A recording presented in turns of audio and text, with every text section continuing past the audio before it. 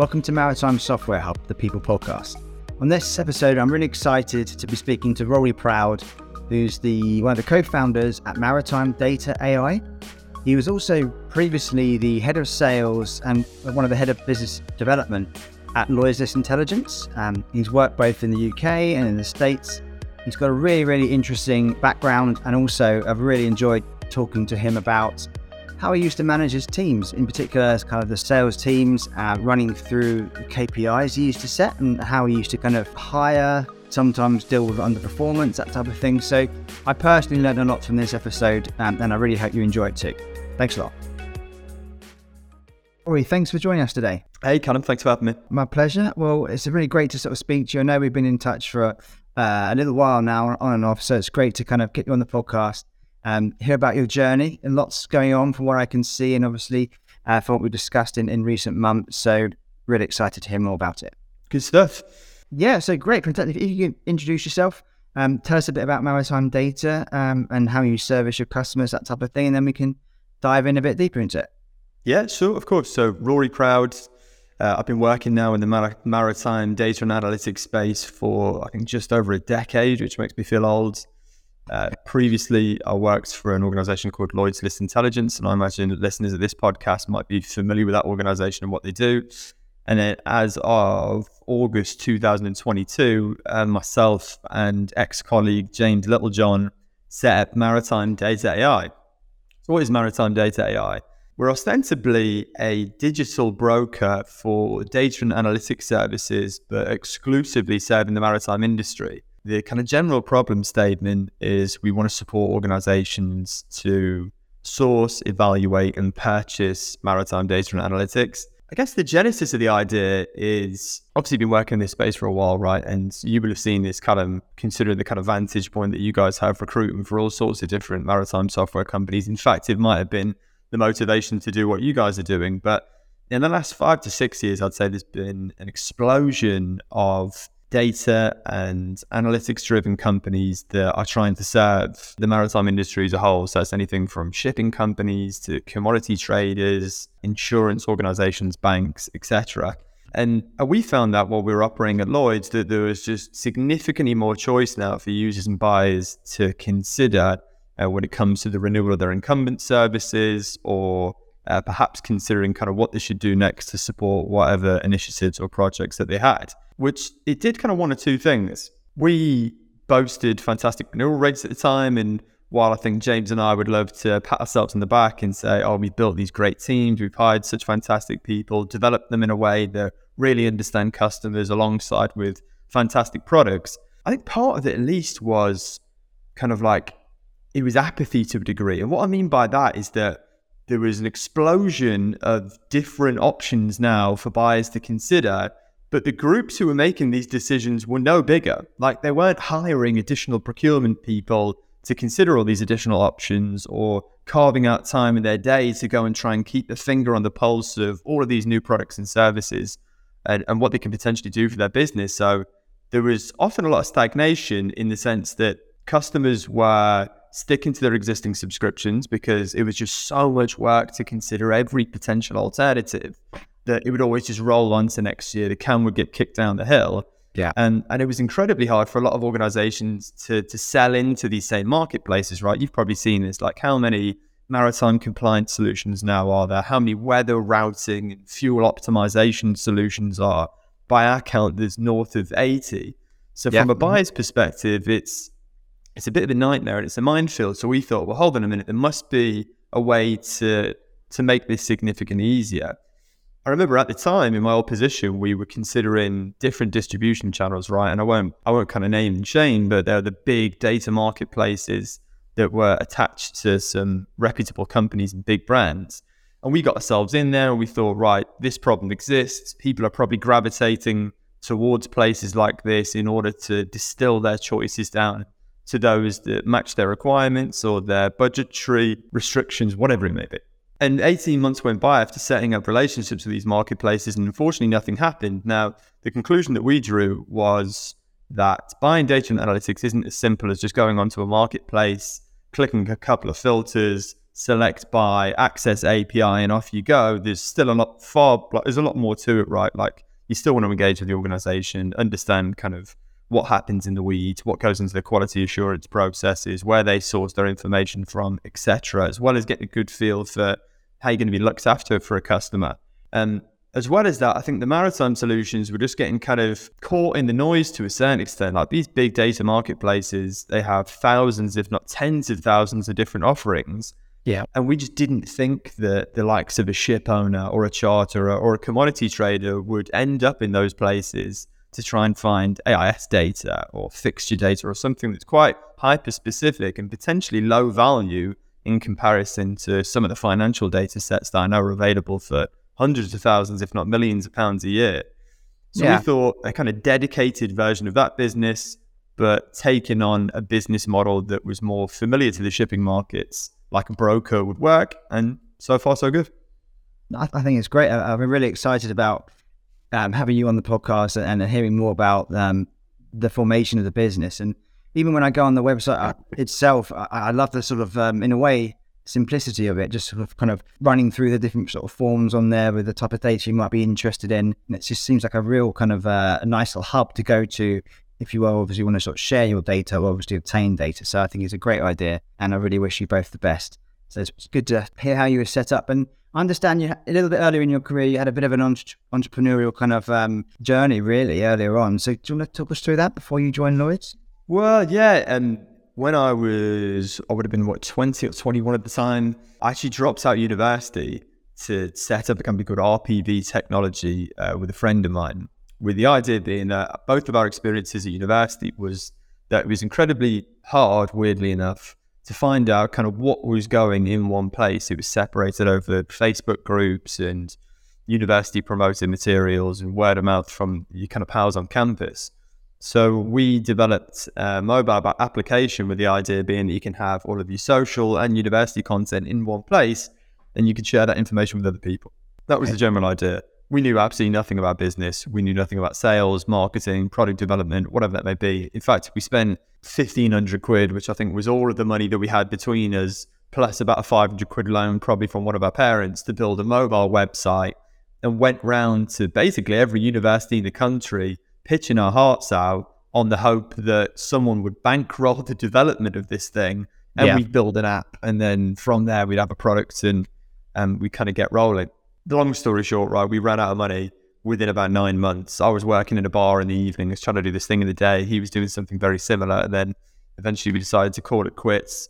I then ended up at Lloyds about kind of 3 months later, and that was the start of that part of my career. And he went on to do something very similar, but in a different industry. But the one lesson that I took out of that is that we tried to sell something that was an idea as opposed to a product. And the lesson I really kind of learned, and the mistake I'll never make again, is that if you have an idea, do it for free for someone to kind of bankroll a use case. And then when you have a use case, a referral, a testimonial, and a product, more importantly, then you can go and sell it to the wider market. I think we just got a bit in front of our skis too early.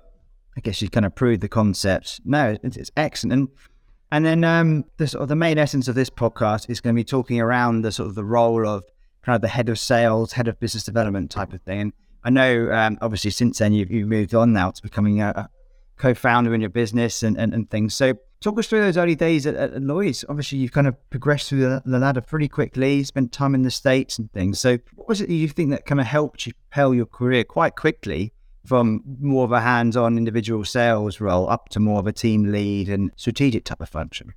You know, I always cared, and I guess this might be the same answer that I give you later on when you ask me something along the lines of kind of what separates the top performers from everyone else. And I think that a simple answer, like, do you care? Like, do you really not just care about the kind of usual stuff of, oh, I'm target orientated, I deliver results, etc. Do you care about the subject? Do you care about the market you're serving? Do you care about the customers you're engaging with and the sort of topics that you're kind of speaking about day in, day out, right? Because if it feels like play for you where it's work for others, and then that kind of spares your natural curiosity to keep learning more about the subject and kind of demonstrate a genuine enthusiasm. I always thought that served me well. I always cared. I was always interested in kind of problem solving, how we can improve things. And I was really bought into the company. I kind of a pretty decent work ethic. Like I was always willing to go kind of go above and beyond. I think, especially when you're younger in your early days of your career, right? Like one of the variables that you can control is how much you put into it. And I know that the kind of popular LinkedIn rhetoric at the minute is, oh, no need to work smart. You can have a work-life balance, like presenting all of these silver bullets for these are the keys to success. In reality, like especially in the first kind of 5 to 10 years, you've just got to graft. Like if you've been set a particular set of KPIs or requirements to be hit, do 20% more. And like believe, and if you do that for long, sustained periods of time, like you just will do well, right? Like, and it's the sort of answer that people don't want to hear because it's hard, it's draining, it's a bit monotonous. But in reality, you can control what you put into these things, which maybe I'll go on to elaborate about that in a bit more detail. Yeah, no, that makes a lot of sense. That is never just about you, right? You have to get lucky. I know there was a certain period around maybe 2016 or 2017. There was a few really senior people that left the business to go on to do different things, either stay in the industry or get kind of more senior roles elsewhere that opened up managerial opportunities. And every time the opportunity presented itself, I threw my hat in the ring. Sometimes it got thrown straight back at me, but then eventually you get given a chance to manage a small team, and then from there you obviously put some numbers behind you, prove yourself as someone with potential to take on more responsibility in time, and you kind of climb the ladder from there, really. Makes perfect sense. And a lot of our listeners and people we speak to kind of on a day-to-day basis in the recruiting world, some people are quite interested about moving over to the States to capitalize on the markets out there and maybe start up businesses and things or teams over that way. So how have you found the kind of the key differences between kind of running a team in the UK perhaps compared to the US? No, the US and UK are different places culturally, and I think that the US is more like a continent than it is a country in the sense that New York is so different to Texas as a place and so different to California, whereas the kind of UK is broadly similar, right? Bar perhaps the accent change from Birmingham to Leicester to Newcastle to Manchester. I'm trying to think, what are the significant differences? Like, honestly, I think like it's broadly the same, to be completely honest. I think if anyone does have the opportunity to go to America, especially at a certain age, right, absolutely take the chance, because it's less about how different perhaps the job is and the industry might be, but just the people that you're working with, be that from a customer perspective or the teams that you're working in or the teams perhaps that you're leading. People have different motivations, right? There are different things that people are striving for in the UK and US, I'd say. Was it an advantage at all, do you think, coming from the UK to be selling in the US, or did it make no particular difference, do you think? It's tough to say, right? Like, I'm not entirely sure. I don't think it is, to be completely honest. Like, I'm not sure if the accent played at all, but no. I think that the fact that I came from HQ probably definitely did help. But I guess one of the more challenging aspects of moving to the US, certainly the first 3 months before COVID hit, that was pretty challenging. But before that was the fact that I was kind of running like a satellite office. And I think that if satellite offices are left alone for too long without a kind of proper connection back to the headquarters, where ultimately a lot of the decisions do get made, right, they can grow detached from the business. So I think kind of reattaching them to HQ and getting them involved in decision making and making sure that their feedback was heard was one of the things I had to do quite quickly when I arrived. What does that look on a more kind of granular sort of detail wise? Was it more kind of consistent daily calls with the team in different offices, or any particular structures you set up to try and bridge the gap? Yeah, I'd say it was more just having their voices heard to a certain extent. Like, yes, you can join kind of like all hands calls with 120 people on at a given time, right? And often the kind of squeaky wheels will get the grease, where you'll have repeat offenders such as myself who have particularly loud voices in rooms like that will make sure that their feedback is heard, because you obviously need to, right? If you're serving a particular customer base, you want to prioritize the developments that will serve them over others. Like, that is the game that you play inside large organizations. So I think it was more just having, especially the ambitious people, right, who wanted to crack on and they wanted to try and support the company to grow in the direction that they thought it should, and just having that feedback heard, connecting them with the product, the marketing, data services, the management team as well, getting people over from London and the UK in our case to interact with them and understand who they are as people. And I think once they feel kind of more involved as a part of the larger organization, then a lot of those kind of fears and frustrations begin to dissipate. Yeah, I mean, I completely agree. On our side, we have our kind of, for our executive search and more kind of retained work, we have our candidate mapping team are based in the Philippines, and yeah, we speak to them pretty much 2 or 3 times a week in the morning and in the afternoons, and on Slack all the time, and definitely planning to kind of get them over to maybe meet up in Dubai or over to Europe would be great. So I think it's so important to have that regular dialogue so they don't feel detached, as you say. And then now, obviously, in your current role at Maritime Data, how has the shift been? Obviously, going from quite a large, let's say corporate, I'm not sure if you want to class them as corporate, but a larger company, right, to now, obviously, what you're building. What's the kind of, has it been a big shock to the system, or is it like refreshing? Or both? Well, yeah, the biggest shock to the system is if you're not doing something, nothing gets done.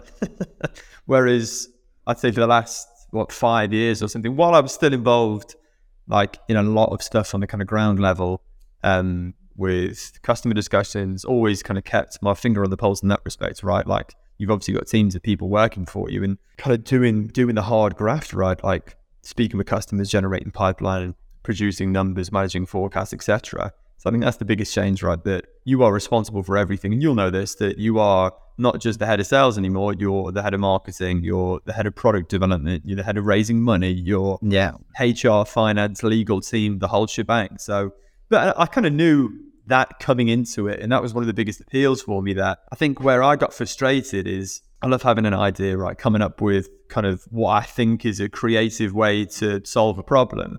And obviously in a big company that requires a lot of sign off, they have particular things in the roadmap that they wish to prioritize, and rightly so.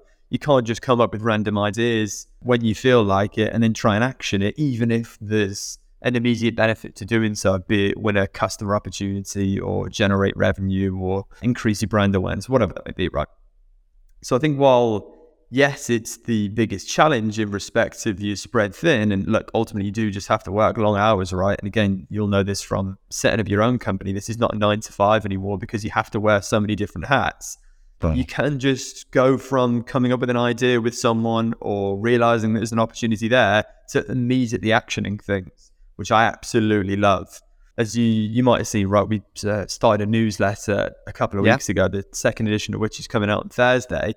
And I've had this idea for a while that we work with analytics companies, one of which focuses on using machine learning to predict the prices of commodities. Okay. Now, they're not commodity or trade experts themselves, but they're data scientists. So they pull in loads of different data sources. The algorithm finds out a fancy way of kind of ranking the importance of those data sources and then produces a prediction, which they've seen fantastic results for. Now, I'd love to see the complete opposite approach to that, where you've got like a 30-year trade expert who knows the markets inside and out, and maybe from kind of like gut feeling and discussion and just experience can try and make the same prediction on the direction, let's say, of the oil markets. And we're going to call it man versus machine. That idea was spun up in about 6 hours and then agreed to on the same day. And that's just not the sort of thing that you can do in a kind of large organization that, again, has to have these things signed off and kind of agreed to well in advance. So yeah, I'd say that's the biggest difference. Good. And then also from a hiring point of view, as you grow, if you meet someone you think could be a great addition to the team, you can make the decision there and then. Don't need to go through too many layers of interviews and that type of thing. It's really beneficial. Well, yeah, exactly. It's just decision making in general, right? If you want to do something, you can do it, in short. But then the buck stops at you, as you say. So if it's the wrong decision, it's your fault. But that's how you learn. Oh, exactly. Yeah, you've just got to live with that.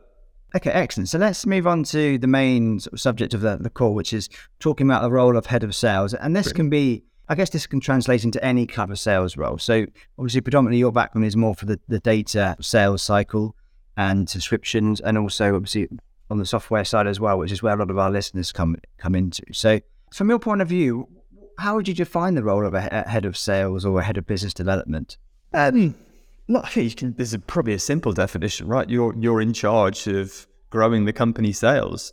Like you're kind of beholden to the number at all costs. Like typically you are set a target, and that target might be the growth of the ACV, for example, like the annual contract value of the business. Like a lot of software organizations and DaaS businesses that are calling themselves are heavily focused towards a subscription revenue and recurring revenue, and it'll be grow that number at an increment of X. So you are typically beholden to the number, and then you have to set the plan, hire the people, build the team, like align resources with the rest of the divisions in order to hit that number as best you possibly can. So it's all good and well saying growth, right? That's kind of the easy and simple answer. But I think the role of the head of sales is to grow, but in the right sense, like sustainable growth. And I think the bedrock of all of that is your people. And I don't think this is lost on people who have done these sorts of jobs before, right? But you have to train and develop your staff. So the three kind of most important components of that being hiring, something you know obviously a lot about, development and retention. And it's easy to say, but incredibly difficult to do well in my experience, right? And even just little things like setting clear expectations of your team, like having the available resources and a kind of clear and obvious plan is to train those people against those expectations, and then setting the kind of right set of motivations in place to drive the desired behaviors. And perhaps I'll touch more on that later on. And kind of wrapped all around that is the culture of the division that you're running, right? Something that we spoke about briefly when I was in my last position, I think it's in 2020 or 2021, was when we were looking to hire for a couple of roles. I think you asked me at the time, you're like, well, what kind of attributes or traits or experiences are you looking for? And because I thought all of those things were particularly important, I used to look at kind of 5 to 6 key characteristics in people, especially when you're hiring for like more junior roles, right? Slightly different when you get into key account management territory. But if you're looking for business development reps, let's say with sub 3 years experience, or account managers as well, and even customer success, I think it's more important to hire the sort of characteristics that you want in a person, knowing that you've got the training and motivation piece kind of nailed down. If you can bring someone on board with the right set of traits, you should have the confidence in your ability and the infrastructure that you've set up to be able to train them accordingly and motivate them to hit whatever target that you set them, be that inputs or outputs. On the hiring point, when you were interviewing people, how were you assessing those traits? Did you have like a scaling system or any type of template? Was HR helping you at that time? No, I just made my own Excel template where I had 5 traits, which I think was something on the lines of kind of, are they motivated, right? Like hungry dogs run faster. Like it's an old school saying, but I see it to absolutely be true, right? If you go to bed in silk pajamas, it's significantly harder to get up in the morning than not, right? I think some sort of famous boxing coach used to say that, but I love that as a phrase. Accountability. Can people take ownership of their own actions, or are they just going to point the fingers the second something goes wrong? I just found that over time to be one of the most important traits. Curiosity. That sounds like a weird one, right? But just in my experience in like seeing kind of 10 years worth of salespeople come through the door, the trait that was most common in all of them was almost an insatiable curiosity, just a desire to know more. And it almost kind of adds to the point I was saying earlier on about enjoying the subject and wanting to know more about your customers, the problem that you're solving, etc. To be curious will just drive you in directions that others won't. And if there is a problem that needs to be solved, then curious people typically do better at doing so. Frugality, I think just doing more with less. Everyone can put their hand up and say, oh, we've not got this marketing brochure or PDF or marketing or delivering enough leads, or the usual sort of excuses that you hear come out of salespeople, some just, some not. And a bias for action, which is look, just get on and do things, figure out how it goes.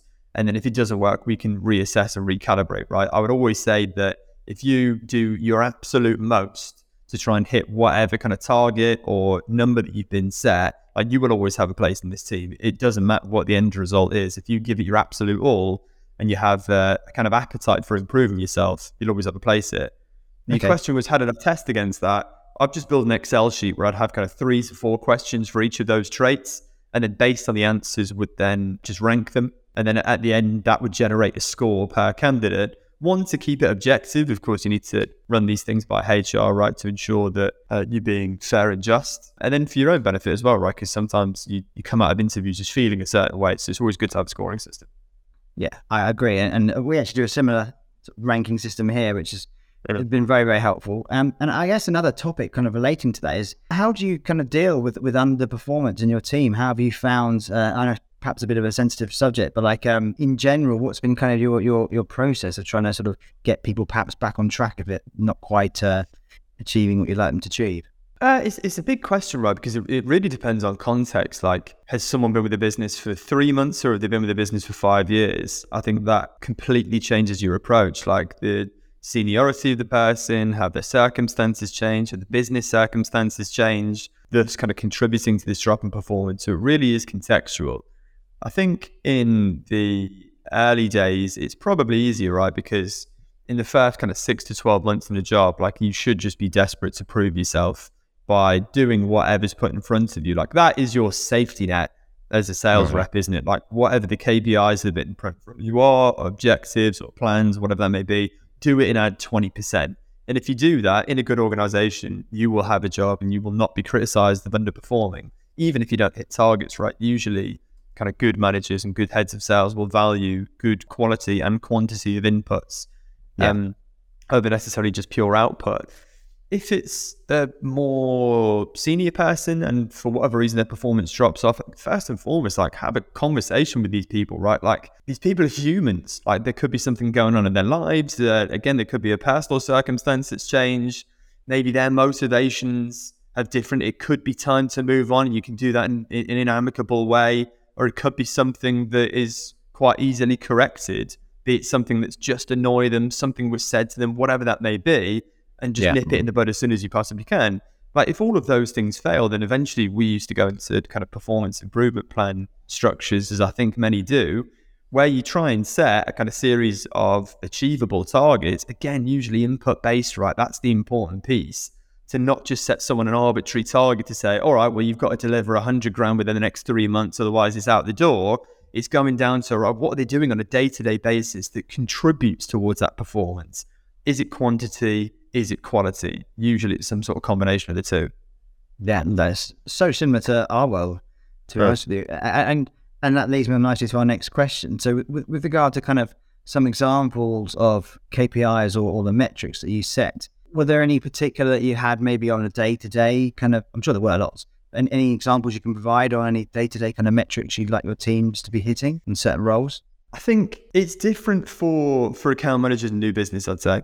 In terms of account management inputs, I'll give you an example of one that we thought worked really well, which was, especially for key account management, which was the role that I did prior to going over to the States. I was the head of key accounts for Lloyds, was quarterly business reviews. And that every company, I imagine, structures that quarterly business review differently. And the amount of detail that you can get out of it will depend on your kind of relationship with the account and the seniority of the person or people that you're dealing with. But there we'd really just try and get a health check, which is, and again, it was significantly more detailed than this, right? I'm butchering it, no doubt, but essentially trying to figure out like how satisfied they are with their existing services. Is it solving the problem that they wish it to solve, and to what degree, in terms of usage? How is it being applied across the business? Of course, there are other problems that you could potentially solve, things coming down the pipeline, risk mitigation strategies, like want to make sure if your stakeholders, for example, are leaving or moving on to a different job, who their replacement or counterpart is going to be, to begin to build a relationship there. Are there new competitors that are being considered at an annual tender process? All of that sort of stuff, of which we would do religiously and put all of our time and effort into the information and the build-up that you would try and collect, and then what you do post-meeting, right? That's the most important thing. I think a lot of people that work with multiple solution providers must get quite frustrated with the amount of meetings they have with account managers, and then things ultimately aren't actioned, right? Especially when it comes to problems. If you've got a small niggling issue that's just left alone because it's deemed insignificant, that soon snowballs into an issue that could cause the cancellation of the particular service. So I'd say that was the most important input from an account management point of view.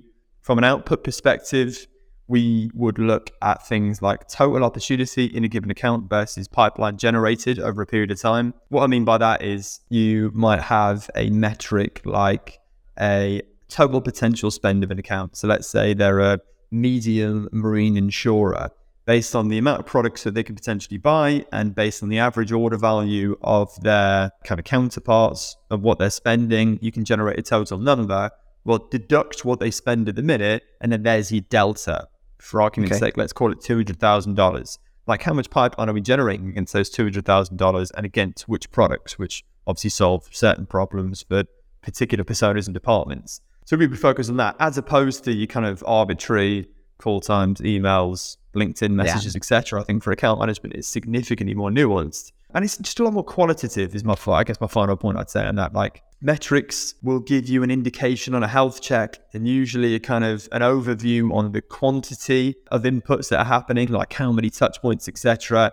But it really is important to pick up on the little things like how satisfied people are with their services.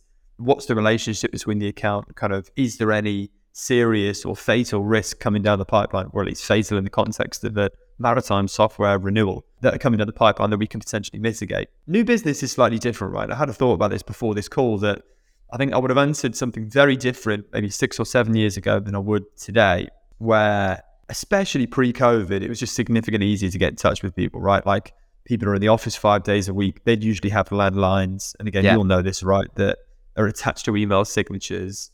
And yes, there's a whole new range of fancy tools that you can bolt onto LinkedIn and I don't know what they called, Apollo and Easy and various other things that generate numbers and emails for you to get in touch with people. But I just think that the kind of classic cold call and cold email yields significantly less than it used to. And so where I would have said something along the lines of like, how many people are we getting in touch with? Now it's a bit more nuanced. And towards the end of my time at the last place, from a new business perspective, we would set plans on a monthly basis to execute and then track against the execution of those plans. So for example, it could be, right, let's pick our target market or target personas, add those people on LinkedIn, craft a particular content plan that we think resonates with them or describes the problem that we're trying to solve on their behalf. Use that content as a springboard to then engage, not to ask something from them to say, can you jump on a demonstration, or we think we can help you, can you sign up to this free trial? But to get people's thoughts on this, like, are you barking up the wrong tree? Use referrals and customer testimonials as a framework for discussion to say that these are the problems we're solving. You look very similar in that respect. Not to say you're a kind of carbon copy of the businesses that we work with and support, but it'd be interesting to have a discussion around the topic and the problem itself to see if there's any area for mutual interest for cooperation. And then from there, set up your calls and meetings to do a bit of a deep dive on ascertaining whether they have a problem that you have a solution for. I can go into more detail about that if needs be.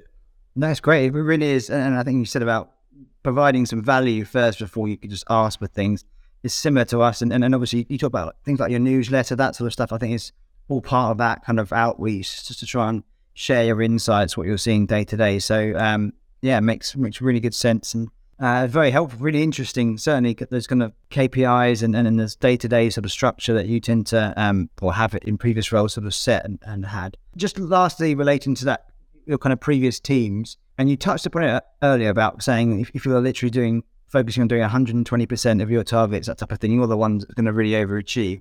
But was there anything else in particular you think set the kind of the high performers apart from the kind of the average performers in your previous teams that you can think of? Yeah, not to repeat myself, but like they cared. They really did care. I'd noted down earlier on some more colourful language than that. They gave us stuff. They wanted to do well, and they weren't just there to cash a paycheck. They cared usually about the topic, the industry, and the customers. I think that really is kind of jet fuel for motivation. I'd say secondly, right, like they figured it out. All the top performers just had a way of figuring it out. Like problem solvers, not seekers. And what I mean by seekers is, man, if you want to find the reason why someone isn't going to buy something from you, like you'll find it.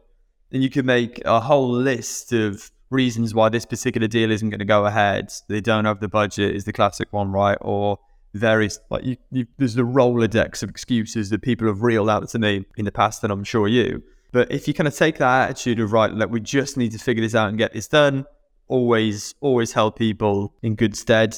And I'd say the curiosity thing, right? Like they were all super curious, just wanted to learn more about the subject, wanted to learn more about the customer.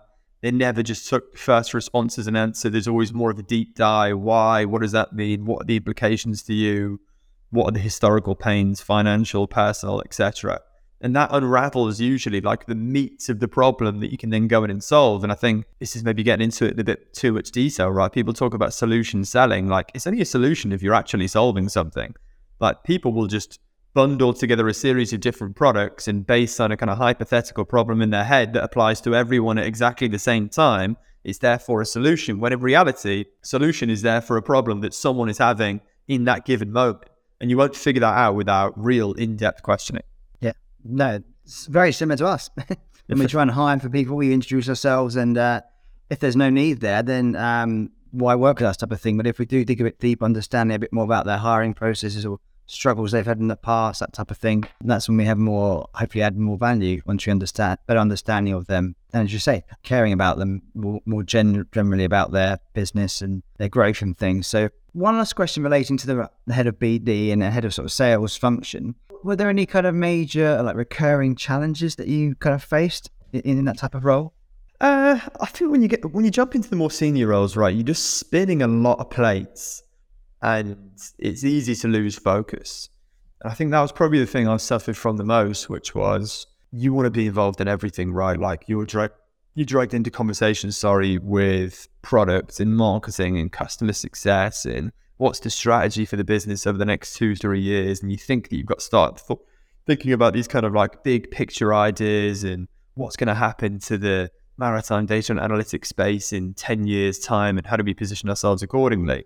Where in reality, right, you just got to focus on your team and your customers. Like team being the most important, probably immediately followed by your existing customer base if you're managing an account management function. And then after that, how do you use the information gleaned from that existing customer base to generate net new within your kind of like your target market? I think if you stick to that, set your non-negotiables for your team in terms of like the inputs that you have to do on a week by week basis, right? Like whatever they are, make sure that they get done and done well, like quantity and quality being the two most important variables that you have to kind of manage and monitor as a head of sales. You'll do well. And yes, it's kind of exciting and it's fun and sometimes important to have those broader discussions and be aligned with your marketing team and obviously your product efforts and initiatives, because ultimately you're the spearhead of distribution, right? You're the one that's got to go out, educate your team and motivate them to go and sell these things down the line. But you really do have to just keep focus on the important stuff. And do you think that part of that is kind of by leading by example? Did you find you had to regularly kind of get back into the trenches and kind of do the sales yourself? I never left the trenches. Okay. Never left the trenches. And I think this is a mistake that people fall into, that you start to see yourself more as a manager as opposed to a salesperson. And you are 100% right. And your kind of first priority is to the people that work for you to kind of develop and train them, ensure they're the best they could possibly be, and that they benefit from the sales that are coming in from a commission point of view, and that they get all of the praise internally because it's often their hard work that's driving this stuff. But I don't think you should ever take your finger off the pulse of customer conversations. I think you should regularly drop into be it QBRs or new business pitches or go on client meetings, go to conference events and exhibitions to ensure that you are there, not only to be seen, but to listen and to hear. Because I think the second you drop off that, like the feedback just doesn't mean as much. So yeah, never left the trenches. Probably never will. It's the funnest bit. No, great. I can relate to in recruitment as well. And the times when I have perhaps eased back, when our team has sort of scaled, you just instantly notice it. If there's ever a kind of slight dip in revenue and that sort of thing, it's often because maybe we're spending too much time on like training or that sort of stuff. And then you kind of have to throw yourself back in. So I think the key thing is, as you say, is keep in there and regular contact and keep pushing. As you say, if you stop, other wheels can slow down as well. Yeah, and look, you don't want to be a bottleneck, right, by any stretch of the imagination. And you have to grant your kind of team the relative autonomy that they need to perform their role. But it's just super important to keep on top of kind of like customer conversations, developments, trends, like what the competitive solutions are in the market, etc. And often you do that by speaking to people. Okay, cool. Last question, and my favorite question to ask people is just to get a bit to know our listeners and our guests a little bit more. So can you tell us either one thing or two things in particular that maybe most people won't know about you? Two things that people don't know about me. This is where you're supposed to have some sort of cool and sexy fact, isn't it? Like, I used to be in Superman. MI6. Exactly, yeah, MI6 or an undercover vigilante or something like this. I'm entirely sure. I'm a massive sports fan and support a range of kind of weird and obscure teams, from Newcastle United, Dad's a Geordie, to the Oklahoma City Thunder is my NBA basketball team.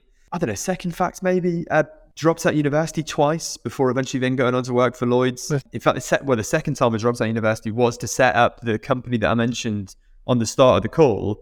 So then Lloyds used to be owned by a company called Informa, and the job that I applied for was actually a graduate position So I had to interview 7 times for 3 different roles with, I think, 4 different hiring managers, or maybe even 5, to literally fight and scrap my way in to try and prove that even though I didn't have a university degree, I was perfectly capable of kind of doing the job. And then that kind of just put a chip on my shoulder a bit to think that, right, I've got to prove myself in that respect, which is never a bad thing. Reminds me of that program Suits. I don't know if you've ever seen it. There lots of applicants. I'm not sure it's that glamorous, but I take your point. The one guy that gets it is the one without the Harvard degree and everything. It's interesting. Great. Okay. Well, thank you so much for your time. I've personally learned a lot during this discussion, and certainly the way I approach kind of managing our team and our KPIs and things, I'm going to take on board. I'm sure lots of our listeners will do as well. And really excited to see the growth of Maritime Data. Any particular way that perhaps any listeners can get in touch with you prefer?